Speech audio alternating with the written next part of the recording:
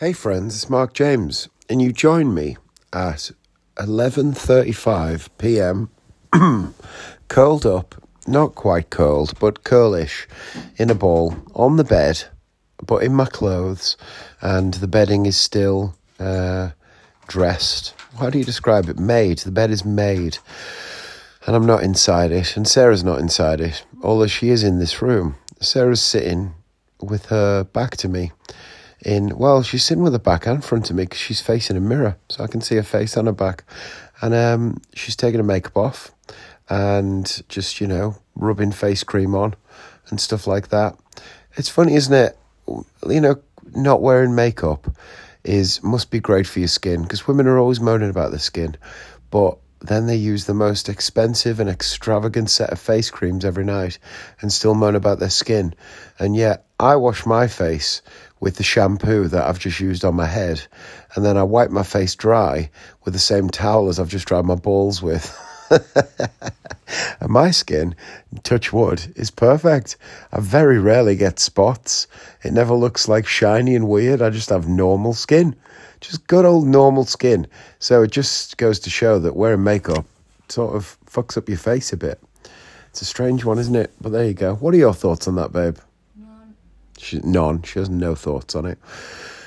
I've just got back from a gig. As you can hear, my voice is clearly much stronger than it has been, and I've barely coughed at all tonight. I don't think I've really coughed, maybe 2 or 3 times since this afternoon, but not much. I'm still a bit bunged. I'm a bit nasally. I rang my friend Darren Robinson earlier because I'm doing a magic lecture tomorrow. I'm lecturing at a magic club, the Bradford Magic Society, and then I'm hosting their magic show the night after. And my friend Darren owns a magic shop online, and he always comes to lectures with me. So I realised that tomorrow I was going to go to a lecture by myself, which is quite unusual, actually. So I called him tonight to say, do you want to come? But he's already got a gig. But anyway, 2 minutes into the conversation, he said to me, you sound like you've got a cold. And I thought, I didn't realise it was that obvious, but I suppose my voice is different. So I'm still quite nasal, still a bit bunged, which is... I'm going to cough now because I've been talking and this room is clearly very dry, I think.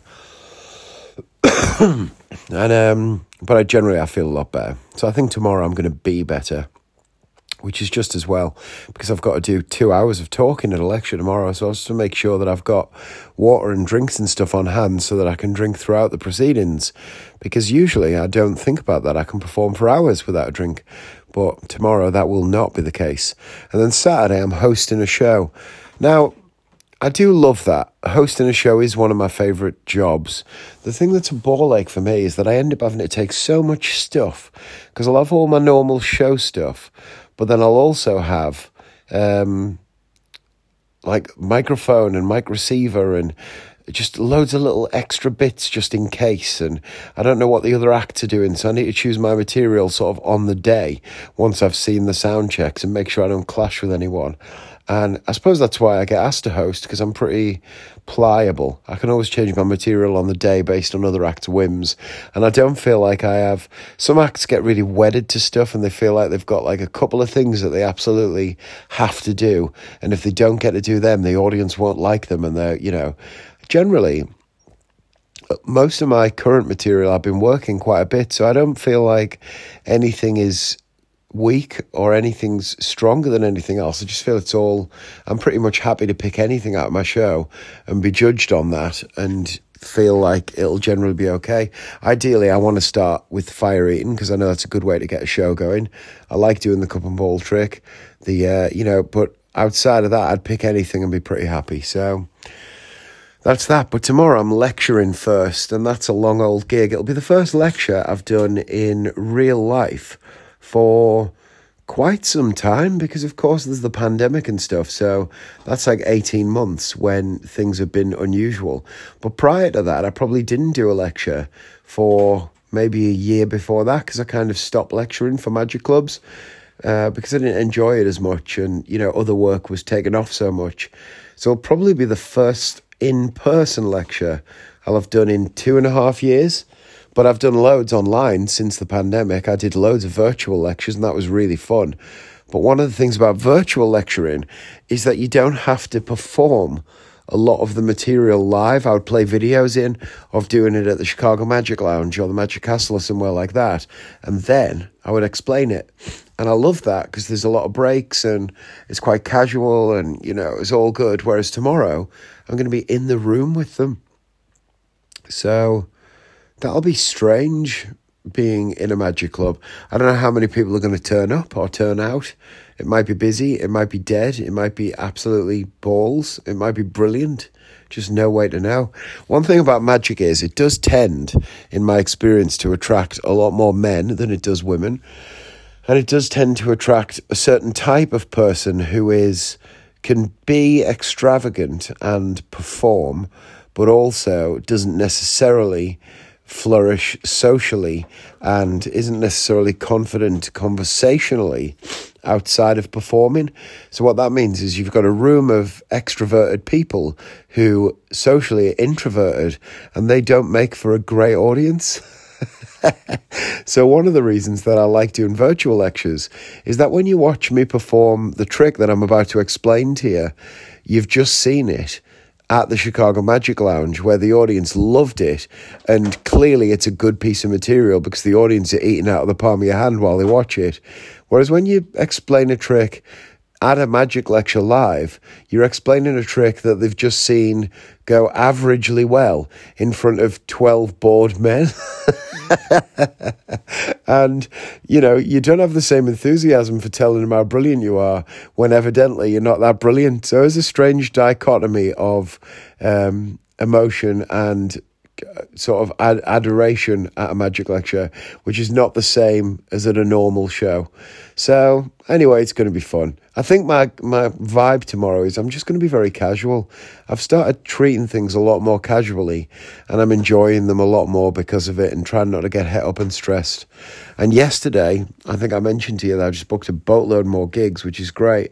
So my diary is jam-packed. It's insane. So I'm going to have to start taking things a lot more casually because the stress will kill you eventually. I think what I've decided tonight, I talked to Sarah about it a little bit, is that now that financially, because of these extra gigs, we're going to be stable in a way that doesn't worry me. If I've opened a new bank account to put money in to get us, you know, so I don't spend it like a dick on stuff, because you know what I'm like, I just waste money all the time. And now that I know we'll definitely make it to Christmas and beyond on the money that I'm going to make in this period of time and Sarah's wages and stuff like that, I'm going to start looking for some gig opportunities through Christmas that could be brilliant, but also don't matter if they don't make any money. So I'm going to find some venues myself and I'm going to put shows in them and try and get some resident places that do that. And I'll do some on tickets where I split with the venue, and I'll try and find some where the venue take a chance and they pay for it and they potentially make more money out of it. And we'll see. But I think that could be a good thing going forward. I think if I can hatch that kind of thing now at a time when it doesn't matter, then you'll know whether or not you can bring it back in the future at a time when you need it to matter. So, you know, if I do a ticketed show and they end up making, you know, good money, then at a time when I don't need that to happen, then it's a great way to test the water. And then at a time in future when I do need that to happen, if I do need the money, I can say, oh, I'll put one of them shows on again. It sold out last time. So there's no reason to believe it won't sell out this time. And, you know, you already understand what you need to do. So that's going to be the plan there, I think, this Christmas, to put on some stuff that I'll enjoy, that's creatively ambitious, that aims to connect with a different type of audience, different demographic than I might normally be in front of, and in some new venues that I might not ordinarily perform in, and that I can be over the top of everything, you know, challenge-wise and writing-wise and creative-wise, and just make something good. I really want to do a parlour-style show. I love when I read about Steve Cohen's show in New York and things like that, and so I'd love to do a show that, at the moment, my show is like parlour to stage magic. I'd love to do a show that's close up to parlour size magic and fill that different sort of gap, because I do love the technicality and performance of close-up magic. I just don't enjoy the type of gig that you usually need to be at in order to do it. I don't like walking around and interrupting groups of people and saying, oh, hiya, the people who booked this event didn't trust you to have a good time, so here I am to annoy you until you like me. When Jester listens to this, he's going to be pissed off. I've got a friend who's called Jester. He's already thrilled. I've called him a friend there. And he's a brilliant close-up magician. Now he's absolutely on fire with positive emotions. And he does loads of weddings and close-up jobs and does really well out of them and does really well at them. I can tell from his whole, he's obviously brilliant at it. But I slag it off all the time and say the close-up gigs are pointless and a load of shit. So what I'm saying is, if you're the sort of person who's got the wherewithal to walk around for 2 hours and go up to people and entertain them and enjoys that, I can see why that would be a brilliant gig. And I know that people do enjoy it. It's just not for me. I can't be bothered with it at all. However, I do really enjoy close-up magic itself. And so if you can present that to a small formal audience in a more stand-up-y type environment, then I'm all for that. And I love it. And I want to do that. So I'm going to see this Christmas if that's what I can make work. A little formal close-up-y parlour show. And we'll see if we can get it off the ground. Anyway, that's today's podcast. It's 11:45 now, so I better get it up, the podcast, so to speak. And tomorrow, feeling a bit self-conscious. I just haven't put the effort into losing weight at all, and now I've got to perform for magicians, and they're very judgmental. So I think what I might do is go and have a little cheeky look and see if there's a suit that I like that just bridges the gap between now and being back at my best. We'll see. Sarah just had a wee. I heard her flush the toilet. She's just washed her hands. Now the door's open. I can hear feet in the corridor. I finished the podcast. I'm still recording. She said, good for me. Would you like to say bye to the friends? Bye, the friends. You have to say it louder than that. You putting a pillowcase on? She's putting a pillowcase on. Why does one pillow not have a pillowcase on? Because it was in a different wash. Ah. It was in a different wash. Between me and you, friends, that doesn't explain the situation to me at all anymore. No, we didn't have a spare pillowcase. So that pillow's had no pillowcase on it? But I never use it, do I? But that's the one that doesn't touch your face? Mm-hmm. Oh, I understand. Right, come on, now, this bed. What's the problem? You're on the bed. Am I in the way? Yes, always. Am I always in the way? Yes. Do you still love me, though? Yes. Hesitation. Say bye to the friends. Yes. Bye, the friends. Okay, bye the friends. Bye, friends.